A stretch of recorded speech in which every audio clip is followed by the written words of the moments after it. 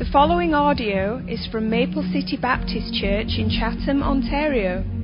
For more information about Maple City, please visit us online at maplecitybaptistchurch.com. As we've raised our children, there were times in all of their lives when we would tell them something of importance, like, hey, do this, do that, make sure you don't forget. And inevitably, after a period of time, we come back and say, hey, listen, did you do what I asked you to do? It was like, oh, I forgot. And this kept on happening, like, oh, I forgot, or it slipped my mind. You parents can relate to that, right? You've said that before. Well, it got so bad, we got to a point where I said this. I pulled all of them aside and said, listen, the most important voice that you ever hear is my voice. Your mother's voice. And when you hear it, block everything else out of your mind, because that's the most important voice. Listen, pay attention, get it, right? There are a lot of voices today. We hear a lot of voices. We hear them in politics. We hear them in the media. We hear them through social media. We even hear these voices in religion today. But I want to talk to you this morning about a voice that you need to hear. A voice that needs to block out everything in your mind today. And I promise you this, for everyone in this room this morning, this voice is for you. It's the voice of God. It's God speaking through His Word. And so over the next few minutes, what I'd like you to do is this. I'd like you to block everything out but this voice, because the God that we serve is the God who is speaking. Look at Hebrews chapter 1 this morning. The writer of Hebrews said this: God, who at sundry times and in divers manners spake in time past unto the fathers by the prophets. And what the writer is reminding the reader here is this: that all through history, this God who is eternal, immortal, the only wise God, the Holy One, is a God who has revealed Himself. He's taken great pains to reveal Himself to His people today. And He said in different ways, at different times, God has done this. He did it through our fathers, talking about the patriarchs, Abraham, Isaac, and Jacob. And He did it through the prophets, not only them speaking, but the prophetic books and the historical books. He said God has revealed Himself. Listen this morning, the God of heaven is a talking God. He has revealed Himself. He wants to be known. He wants you to know Him. But the writer goes on. He says, this God hath in these last days spoken to us. We hear that term last days, and it's kicked around quite a bit today. It says, last days, are we living in the last days? Is this the zombie apocalypse? Is this the last days? And the answer to that is yes. That term encompasses the time from the first coming of Christ until the second return. We are living in the last days. The writers of Scripture, first century, believed that. It's true today. We are waiting for the return to Christ. These are the last days. And here's what the writer says: hath in these last days spoken unto us by His Son, whom He hath appointed heir of all things, by whom also He made the worlds. Who, being the brightness of His glory and the expressed image of His person, and upholding all things by the word of His power, when He hath by Himself purged our sins, sat down on the right hand of the Majesty on high. The writer says this: God has spoken, God is speaking, but in finality, through His Son, He has fully revealed Himself. It's interesting how He's revealed Himself, because this is central to all Scripture. If you want to know what this book is about, I mean the whole thing, from Genesis to Revelation, I'm going to tell you this morning, from cover to cover, the revelation is this: that God sent His Son, the Lord Jesus Christ, to die for our sins according to Scripture. It's here. That's what it's about. And the gospel of Jesus Christ is central. It is central to all divine revelation. And that's what the writer is telling us this morning. And it's imperative for us to get that. What is this all about? It's all about the gospel. All of it. why we gather here, why we come, why we worship, why we serve. It's all about Him and what He's done. When I first came here, I remember going out with Mr. Prasad. We'd go out every Thursday morning. And even in his older age, you couldn't stop the man. We finally had to tell him, you can't go out in the wintertime door to door because he was slipping and falling and hurting himself. He was hard-headed. Right, Ron? Yeah. And so I was driving with him as a young pastor, not here long. And I'm sitting next to him and he said, Pastor, I said, yes, sir. He said, I want to tell you about your sermon the other day. Well, that was nice, you know. He's going to tell me how lovely it was, how much he was blessed by it, what an encouragement it was for me to speak, you know, to him through my message. And he rebuked me. He was talking about a number of things, a number of points. And finally, at the end, he just made this statement, something like this. Don't ever leave the power of the teaching and the preaching of the Word of God. Now, I can tell you something, as a young man, that troubled me at first, like, you know, it just rubbed me the wrong way. But wisdom knows what you don't know.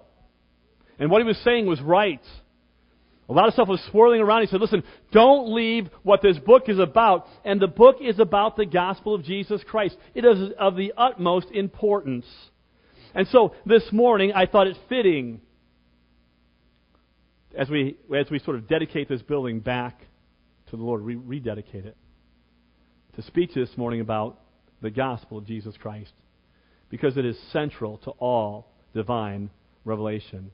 The gospel, the euangelion, we get the word evangel or evangelistic. What is it? If it's central, we ought to know what it is. Let me tell you what it's not this morning. The gospel is not God loves you. That's not the gospel. Or God has a wonderful plan for your life. That's not the gospel. Or if you just add Jesus, He'll make all your wildest dreams come true. Does that mean be Napoleon Dynamite? That is not the gospel at all. The gospel is the good news of Jesus Christ. And the gospel is the story of how Jesus Christ came to reconcile man back to God. It's the gospel. I have to be honest with you this morning. One of the hardest messages for me to preach, always, is the gospel. And I'll tell you why. I know the story. You know the story. But I always feel inadequate as I think about the gospel. And I always, when I'm done, I always say, God, I can't even express this about your glorious gospel. It gets deeper and deeper, and it grows more and more. And so I approach this again with fear and trepidation. I want to make sure that I explain the gospel clearly. And listen to me. You might be sitting here this morning thinking, Pastor, I got it. I know this. I'm in already. I don't need this. But listen to me. The gospel of Jesus Christ this morning is for everyone in this building. Every one of us. No matter on what spectrum you find yourself or where you find yourself, it is for you. It is for me. And so I want you to hear now the voice of God when it comes to the gospel. The gospel is about Jesus Christ. It's all about Him. It's not about us. It's about Him. About Him. And it starts, the life of Jesus anyways, with Him just stepping into our world. Like God incarnate in the flesh steps into our world, is born of a virgin. They call Him Emmanuel, God with us. And we say this so often that I think we don't even understand the magnitude of that statement. God with us. He stepped into our world. He invaded our world. He came and He walked among us. Well, why would He do that? It starts way back in a garden. When God, the loving God, the creator of all things, had perfect fellowship with His people, Adam and Eve. The world was as it was supposed to be. Anybody notice today that the world's really messed up? Anybody notice that? All right? Yeah. If you haven't noticed, then you must be in a coma for the last 30 years. The world is a mess. We see it. We see violence and crime and rape and murder and strife. We see it's a mess. And our lives are not immune from that either. That's not the way it was intended. God created this planet perfect. Could you imagine? Grabbing a rose without a thorn? No pollution, no crime, nothing. It was perfect. It was utopia. And the God of heaven walked in the cool of the garden and fellowshiped with His children. Nothing to be ashamed of. Perfect fellowship, harmony, peace. And men and women got along really well too. It's an amazing thing. Everything was in harmony. And then our first parents believed a lie, a terrible lie. And the lie was basically this: this holy, righteous, good God is not good. He is keeping something from you. And you're good looking, you're smart, you're everything. You could be like God, and He knows that. And Adam and Eve believed the lie of Satan, and they plunged this world into chaos and sin. And we, as their offspring, are sinners by nature, and we are sinners by choice. We could spend time this morning going through the Ten Commandments. It's not a bad exercise. It's God's moral law of perfection. And if we were to do that, and maybe since I'm talking about it, just go through a couple of them. Don't lie, don't steal, don't cheat. Don't lust. Don't be angry in your heart, right? Because that's like murder.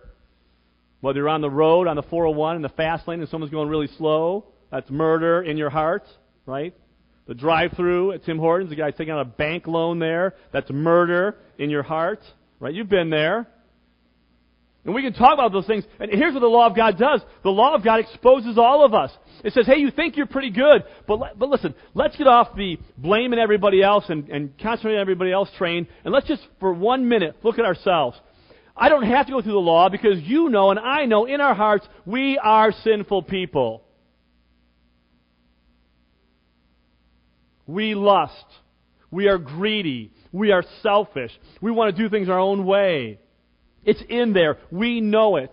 And when we stand next to God's perfect standard, we are proclaimed guilty. And the holy, righteous God, and He is, will not stand for your sin or my sin. He will deal with it. And this is the amazing thing about this story. He comes to our world. He steps in it. Why? Why does He become part of our world? Because this very God of heaven loves rebellious rebels enough to come up with a solution so they can be reconciled back to Him and enjoy fellowship once again. And Jesus steps into our world to bring about this reconciliation. He lives a perfect life. He is the perfect, spotless Lamb of God. And He goes around preaching the kingdom, the reign of God, saying, listen, I know this is wrong. I know it's messed up, but I got news for you. I'm going to make all these things right, and someday God will rule and reign just like in the beginning. And so what does He do? He heals people. He calms storms. He even brings the dead back to life, saying, listen, this is a little taste of what God is going to do. It's like, this is really good, Lord. It's really good. And then what happens? This plan takes a strange twist to us on the outside who look at this and say, wait a minute. If He's so good, if He's so perfect, what's with the cross? How does that happen? It happens because the God of heaven says, I will deal with all sin, I will judge all sin, and there must be a judgment for sin. But because I love mankind so much, I am willing to give myself and provide myself a sacrifice for sin. Some of us this morning, we think, well, isn't God loving, and isn't He kind, and isn't He just, and why doesn't He just forgive everybody? The very thing that you're hoping for, His goodness and His justice, is the very thing that will condemn men and women to hell. Because He is good, because He is just, He will judge all sin.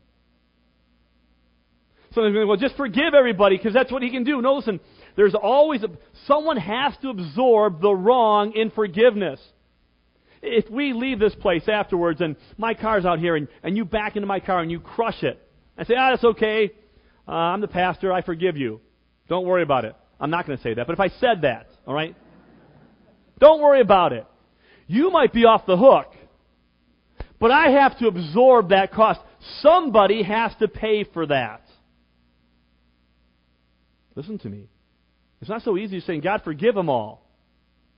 What do we do with our sin? What do we do with our guilt? What do we do with this condemnation? We know we have sinned against God. It has to be absorbed. I'm telling you something this morning. The craziest love story ever. That the God of heaven would invade our world, live a perfect, sinless life as the spotless Lamb of God, and come to die for the sins of rebellious creatures. And at Calvary, God's justice and mercy intersected on the head of Jesus Christ. And He bore the wrath that you and I deserve. If that was in the story, it'd be weird. You're like, okay, wait, some 2,000 years later, almost 2,000 years later, you're worshiping some guy who was a peasant who walked around, he did some good things, and then he died a criminal on an excruciating death of the cross? Yeah, if that was in the story, I agree with you. Forget about it, man. But that's not the end of the story. Because Jesus is the only man in human history who said, if I lay my life down, 3 days later, I'm getting back up. And He did. And that's what we're testifying this morning. He did. 3 days later, by His own divine power, He gets up out of the grave. And it's God's stamp of approval saying, listen, I accept the sacrifice. What He said was true. I am reclaiming everything. And I will provide salvation for all those who call upon the name of the Lord. He's alive. He's alive.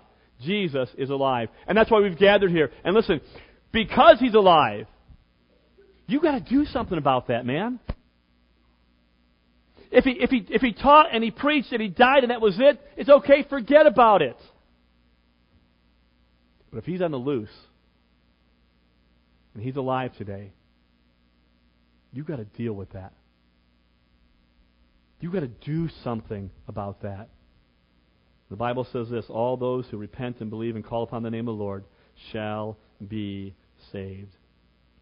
In the life, death, burial, resurrection, and exaltation of Jesus Christ, we see a God that relentlessly pursues rebellious sinners because, not of us, but of His great name and His great grace. That's the gospel. That's the gospel. It is central to all divine revelation. And let me say this to you this morning in closing. Not as it's only central to divine revelation, but it is critical in our daily relationship. In our daily relationship. Some of you folks think this. You think the gospel is just the door in, and so when I get that, I'm part of the club, I'm part of the team, so I'm good, I'm going to move on from that. That's not how it works. The gospel deals with eternity, and the gospel deals with everyday life. When I understand the gospel as a believer this morning, it ought to change me. It ought to transform me. It ought to do something in my life, and people should know about it. An amazing thing in Romans chapter 1, which is really an apologetic for the gospel. The first 3 chapters, 1, 2, and 3, Paul says, listen, all have sinned. We're all under sin. Verses 4 through 8, he says that all may believe. Chapters 9 through 11, he says that all nations can be gathered together on the basis of the gospel. And then, for the last 4 chapters, 12, 13, 14, 15, 16, 5, it's all about the implications of the gospel. For some of us as believers this morning, the gospel should rekindle our hearts. We should fall in love with the Savior. We should be amazed again. But we should remember this. The gospel is not only the means of our salvation, or the message for salvation, it is the means of our transformation. It's when I know and understand the gospel that my life begins to really change. The gospel tells me who God is. He is holy. He is good. Listen to what Charles Haddon Spurgeon said. He said, when I thought God was hard, I found it easy to sin. But when I found God so kind, so good, so overflowing with compassion, I beat my breast to think I could ever have rebelled against one who loves me and who sought my good. You see how that transfers over to real life? Because of the gospel now I see God for who He is. He is good. And we should beat upon our breast when we sin against Him. It shows us who God is. Not only that, it shows us who we are. We're more sinful and flawed than our sin proves. We hide a lot. But we are more loved and accepted than we could ever imagine. And the gospel reminds me as a believer every day that I am a sinner saved by grace.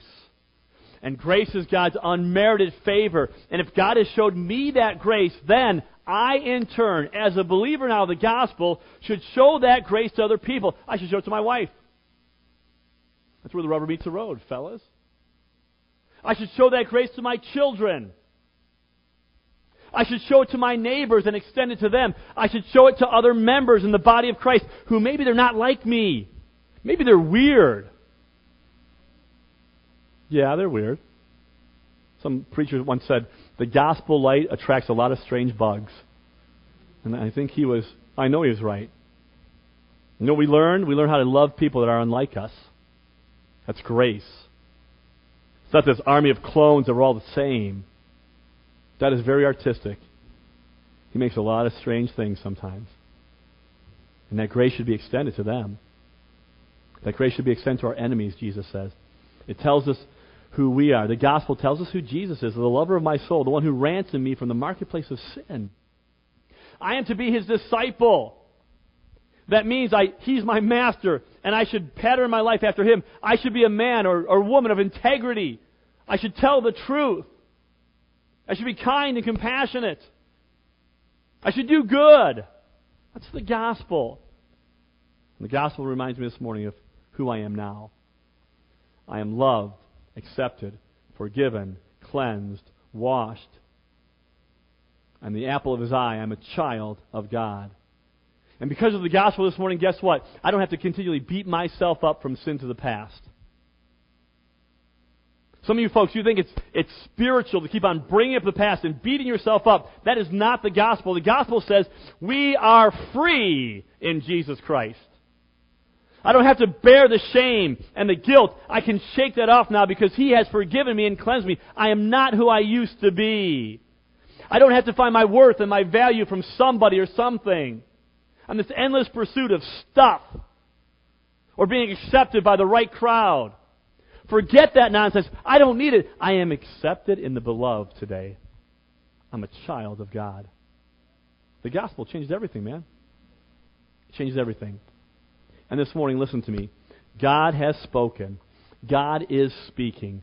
And you are confronted with the gospel. For some of you, you got to decide this morning, what are you going to do with it? You've heard it. You know. The Spirit of God has convicted you. In your heart, you know that it's true. It's right. Jesus died for you. What are you going to do about it? Because you have to answer to Him. And then for those of us who know Jesus Christ this morning, I encourage you, I beg you, allow the gospel of Christ to permeate your heart and your mind daily, because it will transform God's people into trophies of grace. Let's have a word of prayer this morning. In these last days, God has spoken to us by His Son. His Son. Jesus Christ is the exact imprint of God. God in the flesh. You want to know what God's like? You look to Jesus Christ. You look to Christ. And the message of Christ is that Jesus came to reconcile men and women back to God. He did it through His life. And so this morning, if you're here as a guest, as a friend, you have someone who's been here for a long time, and you say, Pastor, I'm here. The gospel, I know, I hear it, but I'm not sure. I can't say that I've been born again by the Spirit of God. I can't say that I'm saved. I can't say that I'm really a child. I don't know. I'd like to know that, but I don't know that. My friend, if you're here like that this morning, listen, we'd love to take a Bible and show you from God's Word how to know Jesus Christ as your Savior. The greatest love story ever told. You can be part of it. You can be part of it. And for, I believe, the majority this morning, we know Jesus Christ. We claim His name. We're thankful that we've been washed in His blood. For many of us this morning, we better let the gospel sink in, because it hasn't done the work, and it's not the gospel's fault. we've not meditated, we've not taken it in, we've not thought about it, we don't daily preach it to ourselves, because the gospel will transform every individual. And so the quietness of this moment, listen, with our heads bowed, if you're a believer, I want you to meditate just about the gospel, on who God is and what He's done and who you are. And my friend, if you don't know Christ as Savior today, listen, come and find me. I'd love to take the Bible today and show you from God's Word how to know Him